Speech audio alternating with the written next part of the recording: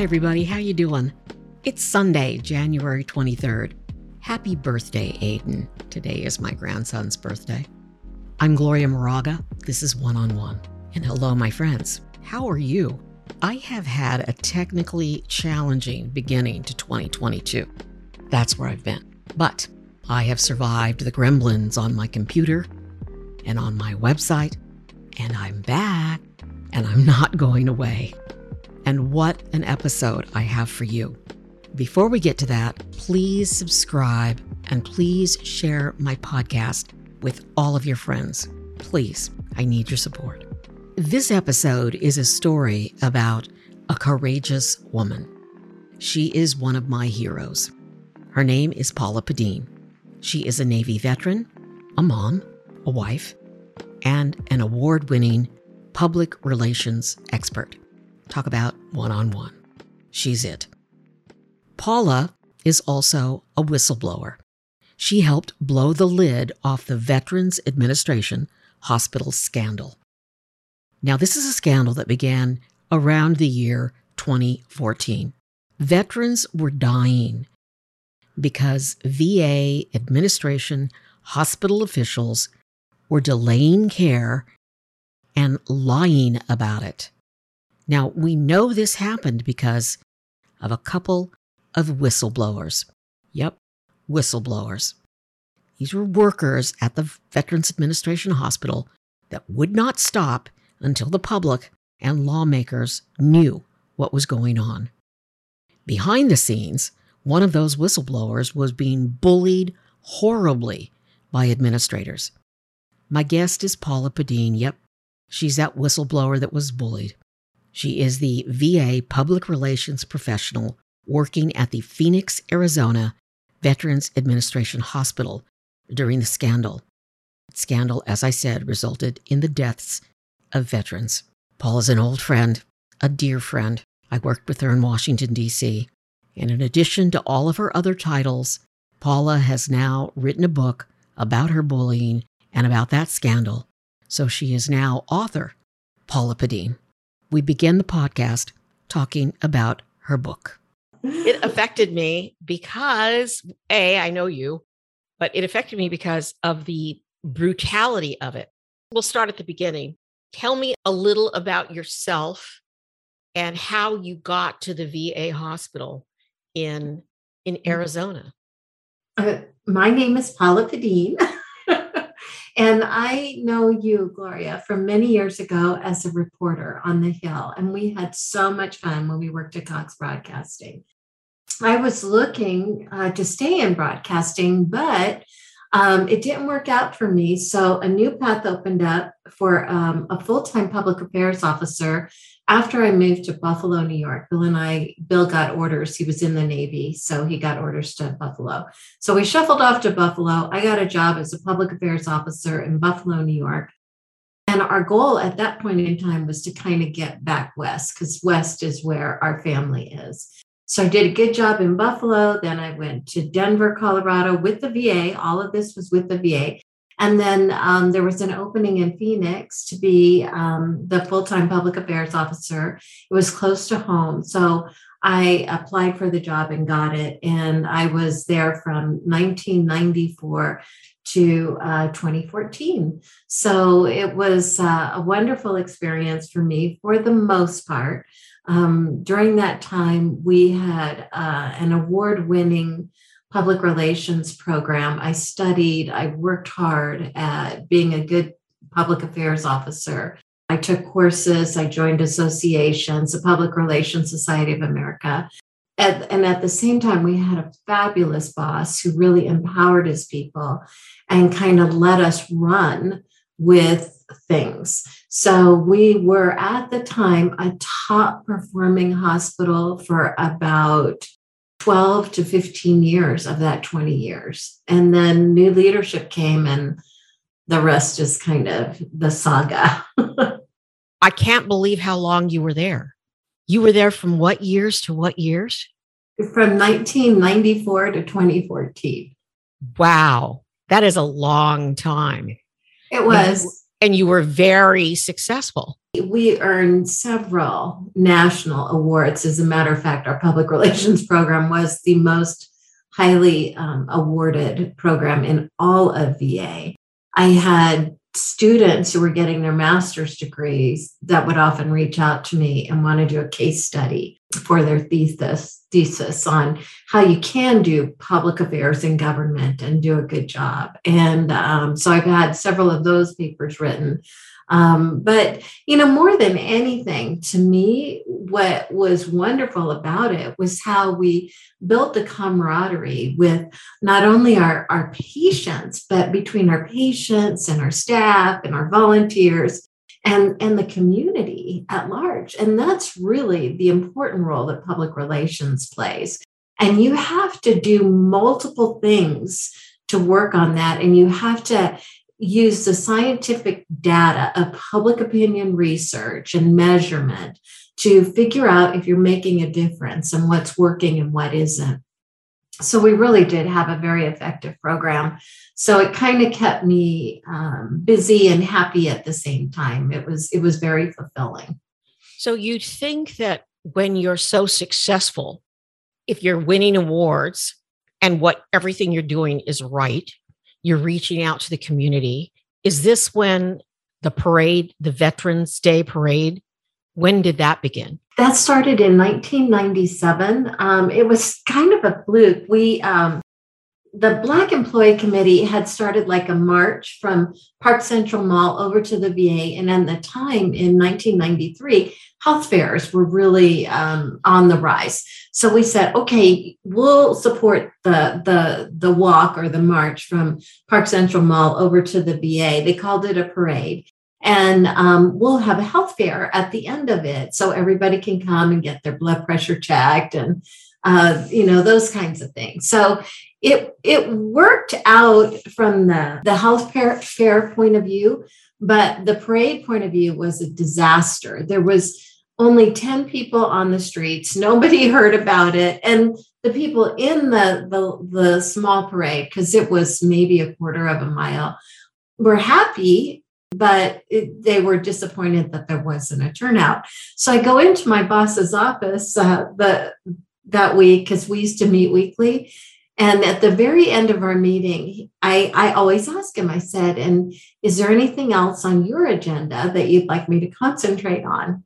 And he looks at me square in the eyes and he says, yes, that parade has got to be better next year. And I could tell it was just a yes, sir kind of moment. So I went on and I figured out how to put on a parade. That's exactly what I did. And the very next year, we had 10,000 people on the streets. The parade actually went 2 miles long. It was down Central Avenue, and it was beautiful. And it's been in existence since then. So 1997 was our first parade. We just celebrated our 25th anniversary this year. Congratulations. Thank you. But we're getting now into the nasty, dark part of your story. And I asked about the parade because I knew that you were instrumental in building up that event and how important these kinds of events are for people in general, but veterans especially. What happened when the new bosses came in to you? Because here's the mindset that I have, Paula. You're successful. How are they going to mess with you? Every smart manager knows when something's working, you don't broke what doesn't need to be fixed. You were great. You didn't need any hands meddling in your office. What happened? Well, I think you kind of coined the phrase smart manager, smart leader. They're just not there. I mean, you have people that have their own agendas. And they see people like me who are successful that instead of being a highlight of their work, they tend to consider it as a threat. And I think my other issue was when the new leadership came in, so between my first boss and the Sharon Hellman and Lance Robinson scenario, which is really where the tragedy occurred. I had two interim bosses in between. The one of the interim bosses was just full of himself. He was actually creating a hostile work environment. He was doing things like in the government, they say it's like death by 1,000 paper cuts, and that's what it is. You layer the bureaucracy, you make things difficult, you step on people, and that's what he was doing. But he was doing it to the point where he wanted a new MRI machine, and in order to get his new MRI machine, he was choking off care for the patients that needed it today, so he could create like another false need for this second MRI machine rather than just using the available data. So when he did that, it was like doctors came to me and said, we got to get rid of this guy. So I helped them do that. And we did it quietly. We were able to remove him quietly. He retired. The network director took care of it. But then when the new team came in, it was like they knew that we had done that. So everybody that was on that list of helping to remove that error, it was a management selection that was an error. They kind of came after all of us one by one, and they came after me the most because I was in a position of clout. And you were in a visible position. You were well known in the community. People loved you because of the parade, but also because you're professional and you do your job. So of course you're a danger to them. Right. When you have an insecure leader, that is a threat. When you have people who are unethical and don't want to do the most right thing, having a truth teller amongst them is a threat. When you have somebody that's popular through their work, that really is making a difference in the community, that's a threat. So they were just threatened by me at every step of the way. And no matter what I did to smooth over things or make things better. I mean, one of the things with my first whistleblower experience, they were supposed to rectify what the prior leader had done, because he was similar in the ways that he was taking away my funding, he was taking away my staffing, and trying to make me miserable so I would quit. That's what they try to do. Because in the government, it's hard to fire somebody that's a stellar performer. You have to look at disciplinary avenues. So like if you're like, doing something wrong, mismanaging funds or something, that's easier to remove people on, but not on performance.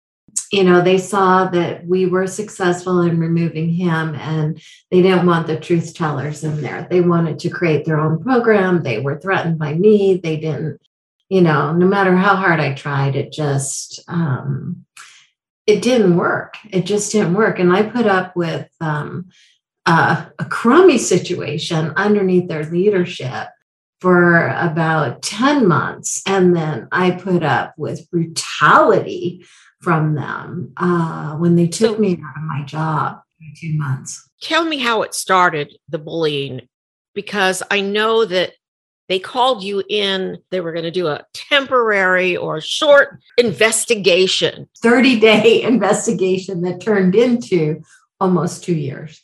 Wow. Yeah. I really want to hear what they did to you, because this is important for whistleblowers. I don't think people understand the inside story of what whistleblowers go through when they are bullied or when they are threatened by the people that are supposed to be solving a problem. So you get called in, and what? They're telling you they're going to do an investigation or some such? Yeah. So they called me into Lance's office, and I knew I was in trouble when I walked in. And first of all, he saw me on time, because usually he would make me wait. They would just like to make you angry or ruffle your feathers by making you wait outside 15, 20 minutes. I went in on time, which was unusual. And then the HR director was sitting there. So I knew it wasn't going to be good. And I had an inkling that it wasn't going to be good the week before by something that Lance had said. They sat me down and they said, they asked me a couple of questions. Did you log your husband onto the computer?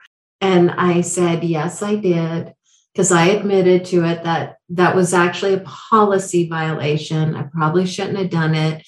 But in a hospital setting, it wasn't privacy. It wasn't patient information. I had Bill working on a PowerPoint that was going to be presented to 200 people at the parade award ceremony.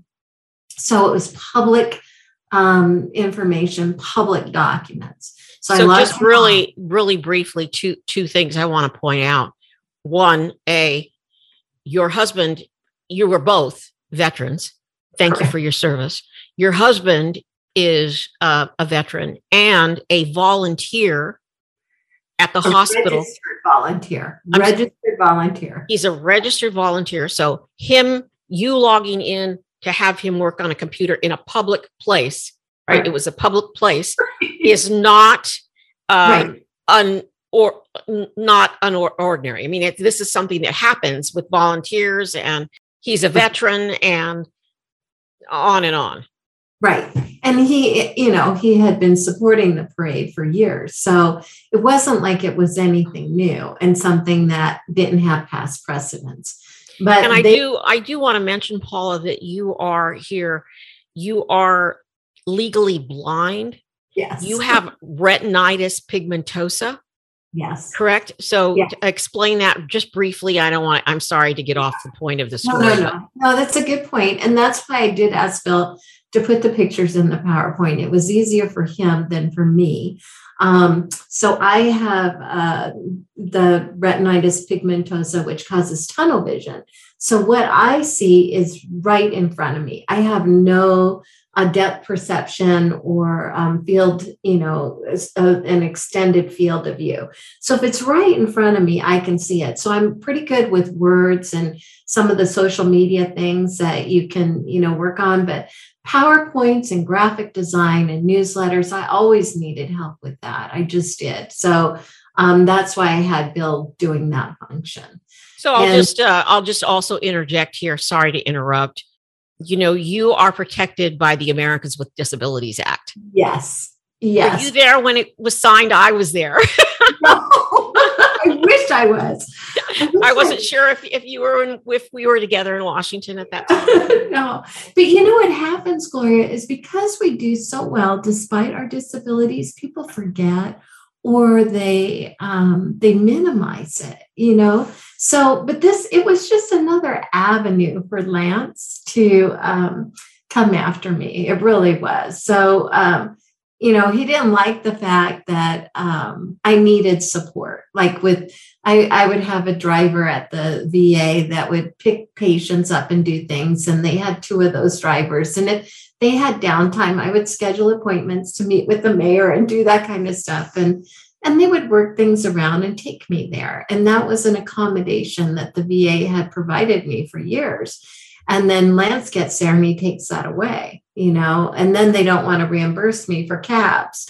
And then they don't want to, take me places with them in the government vehicles. It's those kinds of things. Like I said, it's a death through 1,000 paper cuts. But I'm in his office. He tells me, he asked me the point blank question. I honor and I answer honestly. I tell him, yes, I did. I knew it was not the best thing to do in accordance with VA rules and regulations, but I did it because I was in a bind. I was expecting like a letter of counseling or an admonishment or a reprimand. There's 3 levels of discipline that you can start with to get somebody on, something that they did wrong. And the goal is to have corrective action. Well, he jumps from a minor infraction, which should have warranted one of those 3 levels, to all the way over here, which is taking me out of my job, taking away my office, taking away my BlackBerry. He took away my key, my BlackBerry right there in that office. He told me to go gather my personal things, and the HR officer would escort me off the property like I was a criminal. And he told me that they were going to conduct a 30-day investigation, and I was not authorized to talk to anyone about what they were doing and why. That's kind of how it started. But you'd already been bullied by having things taken away from you, like not having a ride. I mean, correct. Right. I mean, and then you know what he did too? You're just going to stand out on the on the lawn and go, "Hi, I need a ride." See if I just these people. It's insane. And the other thing he did, and I have to share this with you because you'd appreciate it. I'm working at VA, so this is in 2012. So by this time, it's almost 15 years in the federal government. And they've accommodated my disability. He runs me through another disability audit to make sure that I have, quote unquote, everything I need to handle my disability. And I think, when the gal came, the safety officer came to inspect, my office and my operations and everything.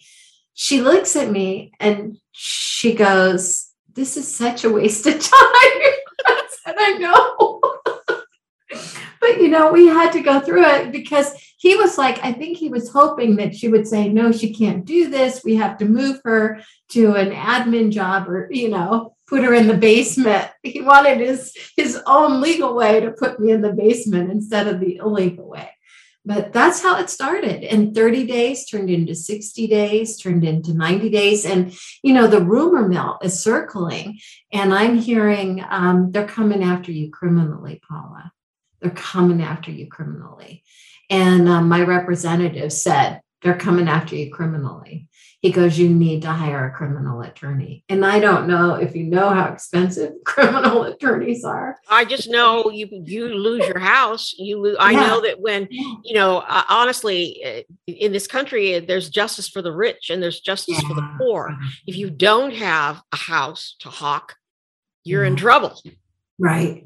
Yeah. And, this was not an easy time for me. The way they did everything, they took away my voice. They took away my job. They humiliated me every day. It was just everything they could do to make me miserable. We're going to throw investigation after investigation after investigation after her. We're going to go back in her fund control point and look back 10 years to see if she's got any misappropriation of funds. Now, these are all expenditures that have been certified, approved, reviewed, and justified. From prior fiscal officers, prior directors, nothing's wrong. They've done audits, before, just random audits, and I'm in the clear. So, and let me say, while they're doing this to you, while they're spending this time, they're not doing their job. All this money is being spent to investigate, excuse me, perfect Paula. Perfect Perky Paula. There's no, that was one of Paula's nicknames because she's very perky. And damn it, they took the perky out of Paula. Yeah, they did. And I know a little bit of how you felt. There's a dread in your heart. Yeah. You wake up, they've replaced your joy with this dark little piece of dread that's in your heart, and it's a dark place and you're scared, and all of the things that you worked for all your life so that you wouldn't have to go through something like this starts happening to you.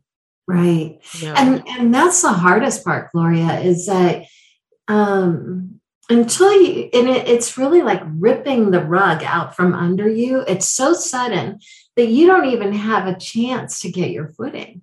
you don't really have a chance. And that's what they want. They want you on the ground, and they have a sword over you. That's really how it was. I mean, I didn't do well.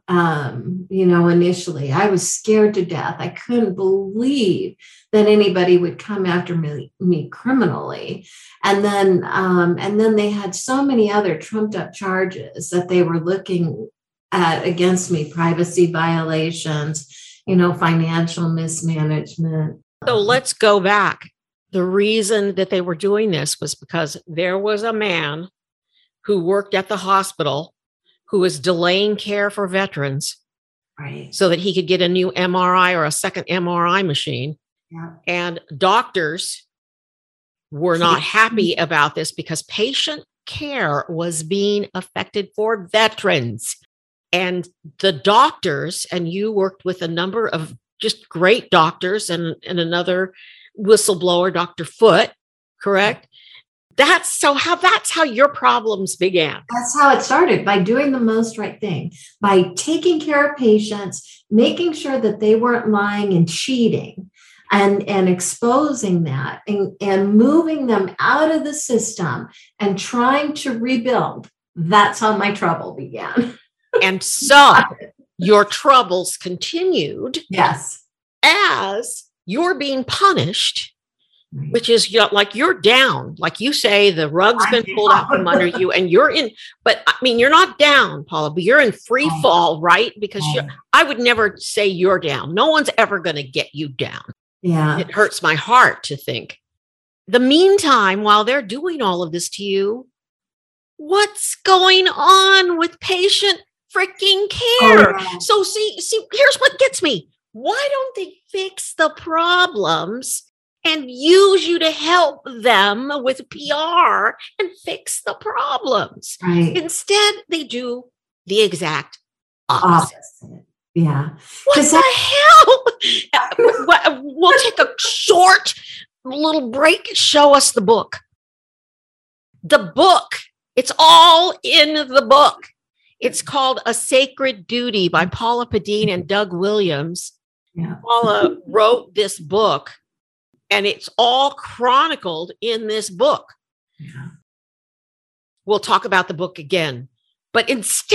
So this is all in there, and very well written, and very just wow.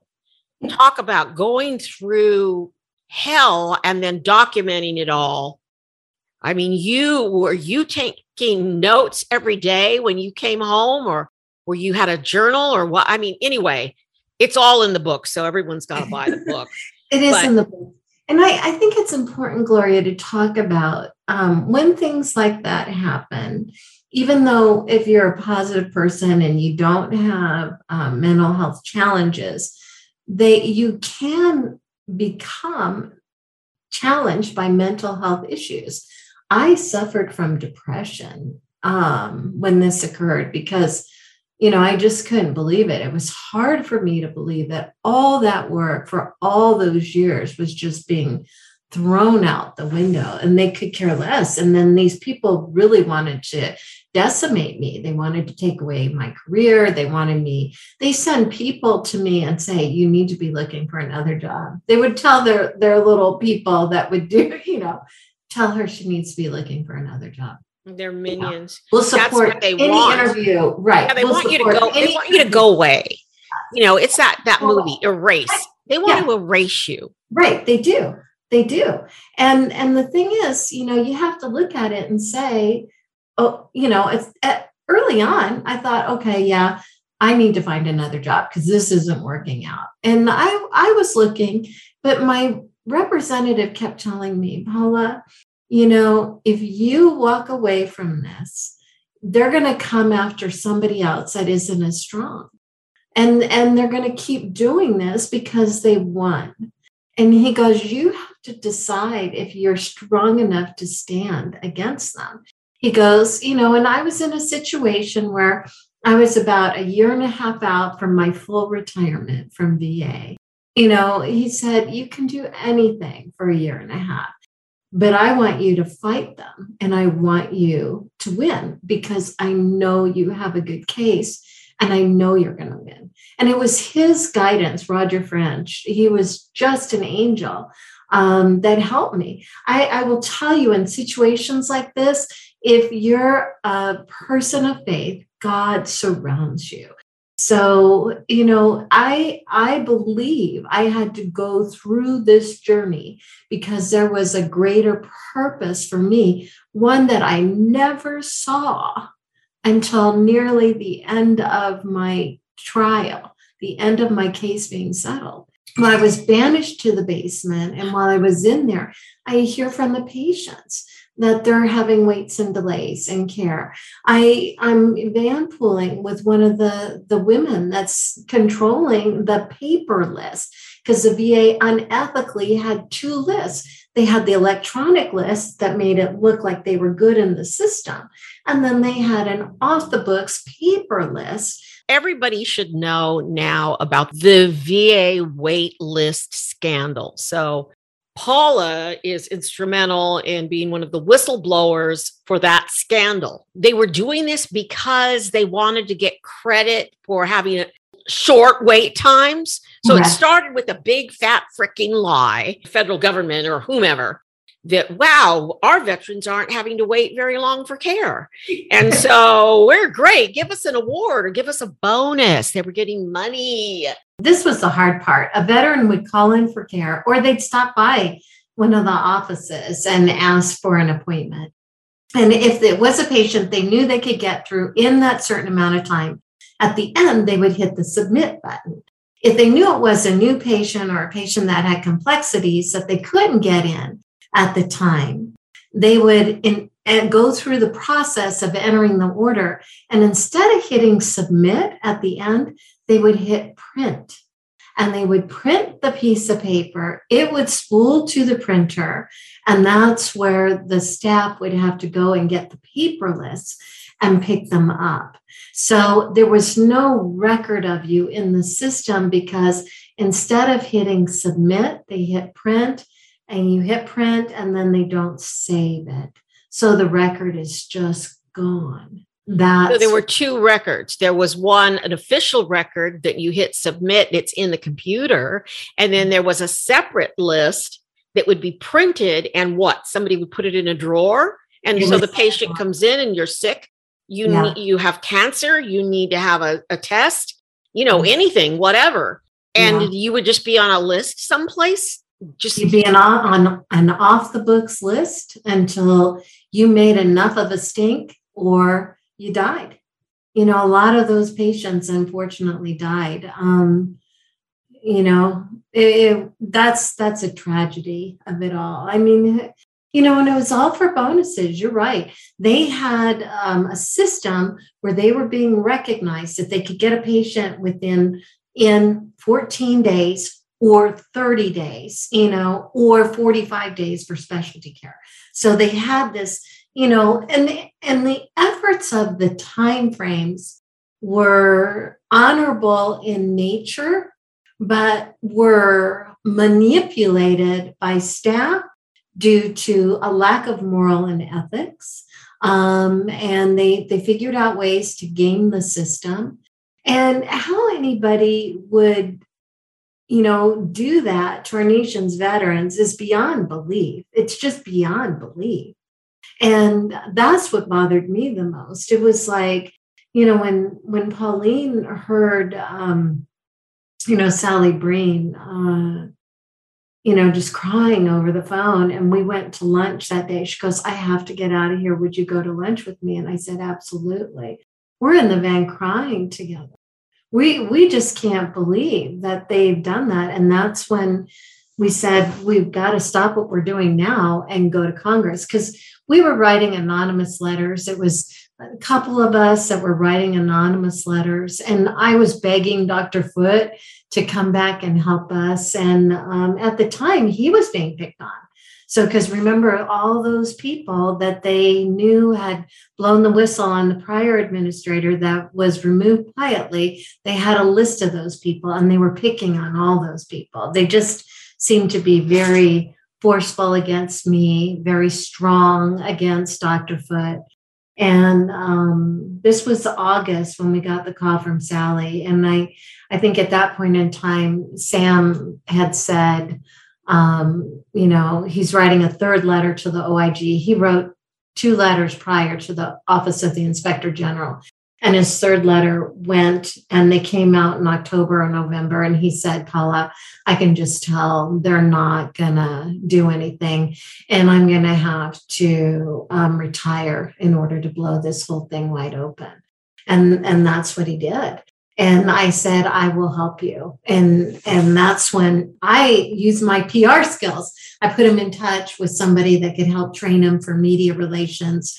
Because Sam, he's a doctor. He would do some interviews for me, but he wasn't used to being on air all the time. And that's what you would have to do in this situation.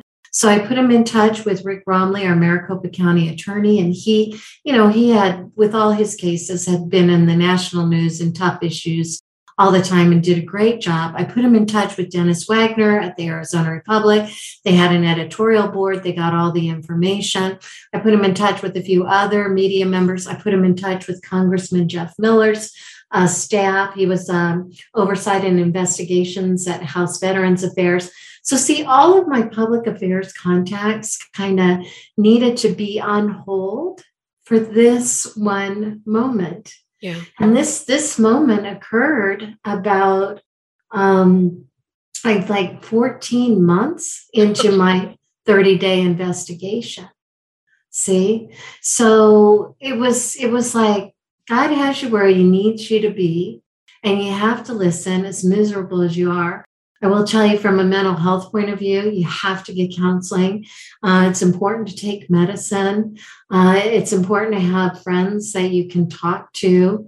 I couldn't talk about my case. Numerous people would just send me notes and cards, and I'd pick up the phone. I know I picked up the phone and talked to you one night late, and you just listened to me for at least an hour. And you need true friends to help you through times like this. Yeah, you do. You do need friends. I remember when you called, we talked a couple times, and I was sitting out in the backyard, and I just thought, what you're going through is 1,000 times worse than what I went through, what I was going through with my bully, because there were people dying. There were serious issues here. What broke it? Was it that staff? Was it the paper? And was it the staff member from Congress? How did this all blow up? Yeah, so what I want to talk about here in answering this question is the ethics of journalism. And I think because of the rhetoric that's been going on the past few years about the media, that we have really hurt what is supposed to be a fair and independent press that helps provide oversight over things like government agencies, members of Congress, members of the executive staff, members of the court, and what we had was, we went to the reporters, but they had one side of the information. So they only had one source. What they needed was a second source before they could run with such a huge story. So I believe it was in April of 2014 that Congressman Jeff Miller, he'd been angry since, December, when Sam had talked to him, January, February, March, waiting for VA to come clean, waiting for them to say something. And finally, he put one of the undersecretaries for health on the line during a hearing in front of everybody. And he said, Mr. Secretary, if I told you that 40 patients may have died while waiting for care at the Phoenix VA, would you say that was a part of any of your look back? And Dr. Lynch looked him square in the eyes and said, no, Mr. Chairman, I would not. And that's when the second source came to light. CNN was watching that hearing. The Arizona Republic was watching that hearing. We were all watching that hearing because we knew it was on waits and delays at VA hospitals across the country. And that's when everything broke. I mean, you saw the lights on the, the cameras going off. And The reporters were furiously filing their stories because they wanted to be first, because they had their second source. But there was a lot of prep and work to give them the one source, and there was a lot of prep and work to give them the second source. And I will tell you that the media did everything right. They got their first source, they vetted it, they verified it, they got stories, they got their second source, and they ran with it. They were all ready. So the media does play a significant role in our society. And I hope that people remember that when, we look at some of the rhetoric that's going on around us. If you don't like the way that one company is reporting something, fine. You have the right to choose. This is in your purview.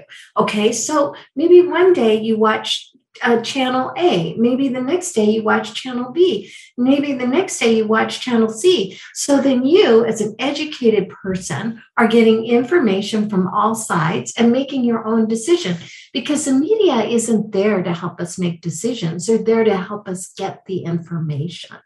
Okay. And with that information, things happen.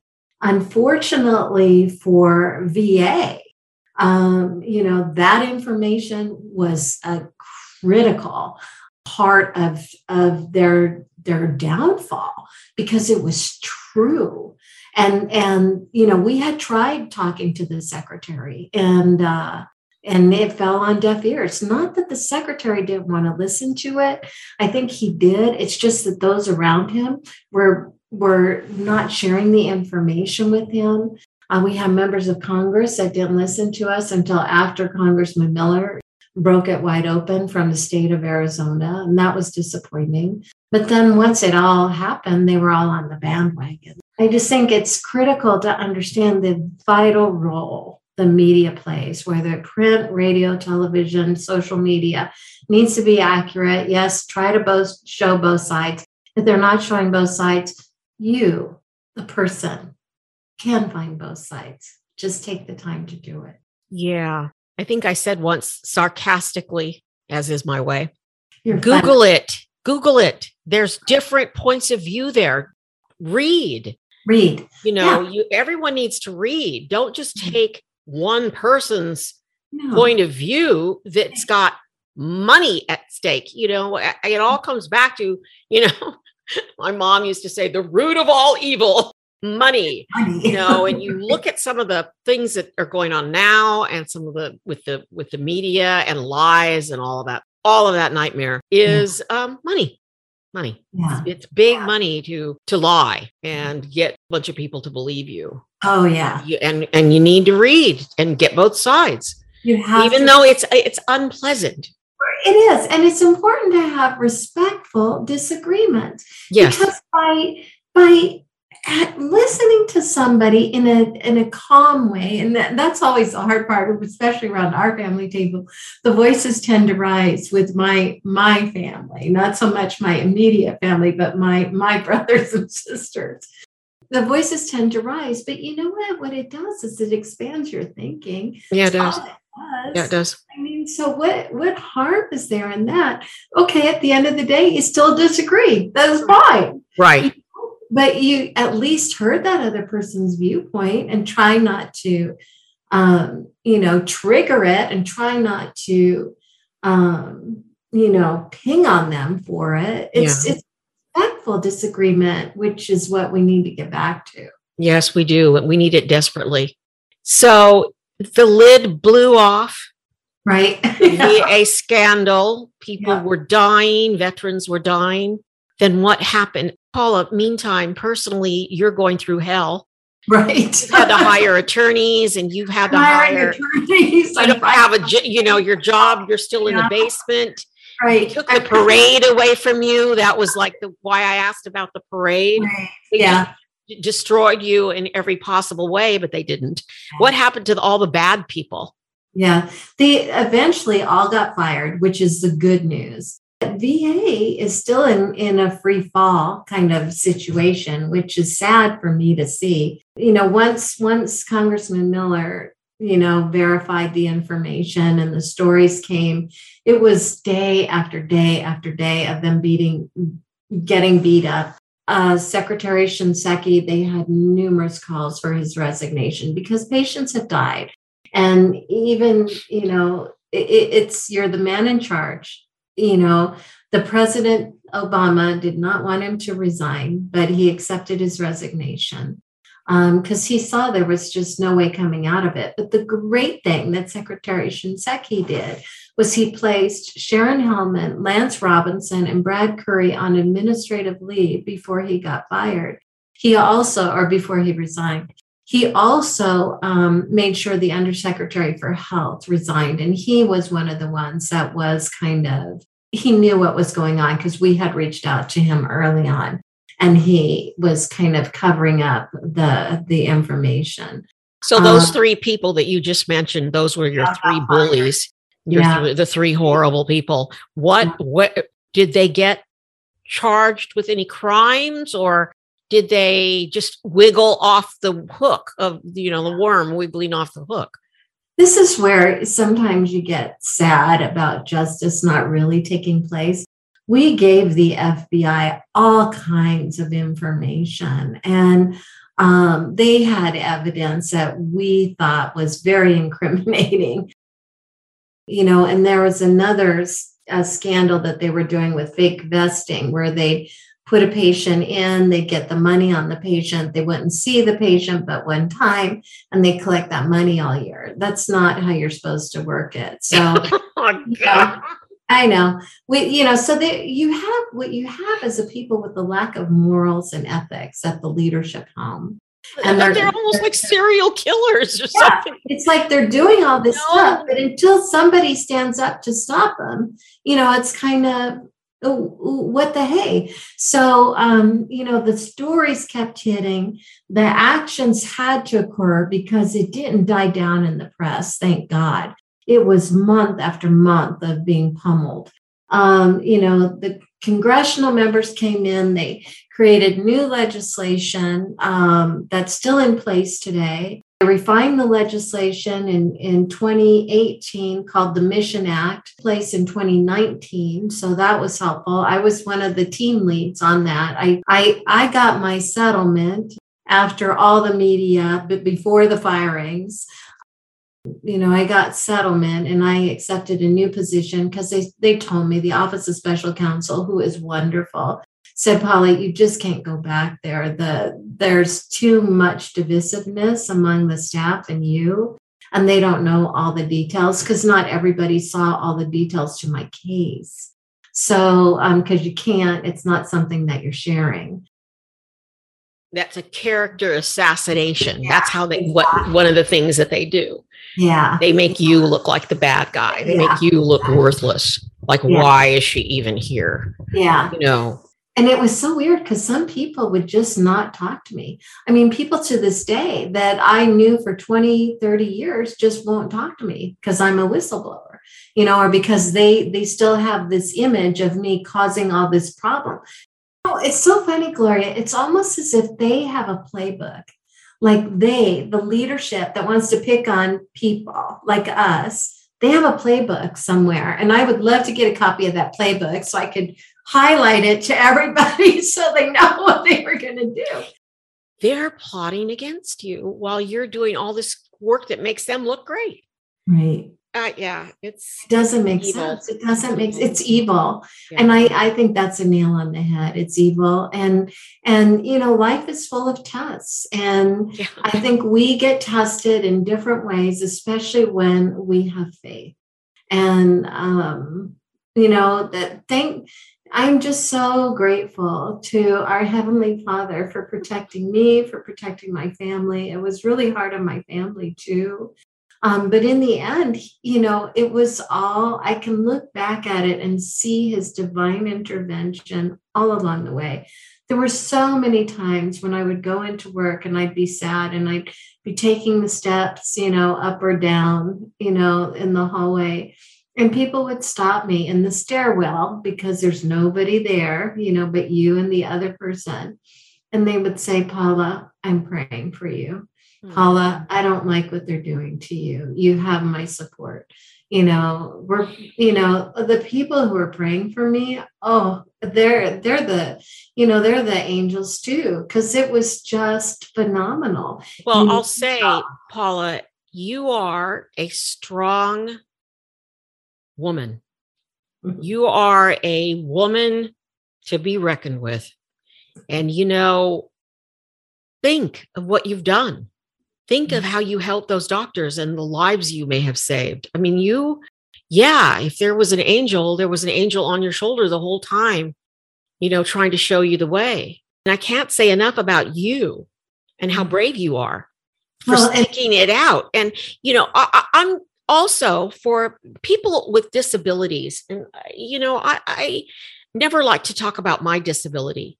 I think one of the worst things that someone can do to a person with a disability like me and you, we work hard our entire lives to not be judged on our disability. And when they bully you and do this to you, you become an object of pity. Yeah. And it's the worst thing it's something your whole fiber, every part of your being is like, I don't want to be this object of pity or this, stopping you in the hallway and saying, oh, poor Paula, or poor Paula, what a, pain in the ass she is. We don't want to be that. We want to be the strong person. We made it because we work hard and we're tough. Right. But they do that to us. They flip it.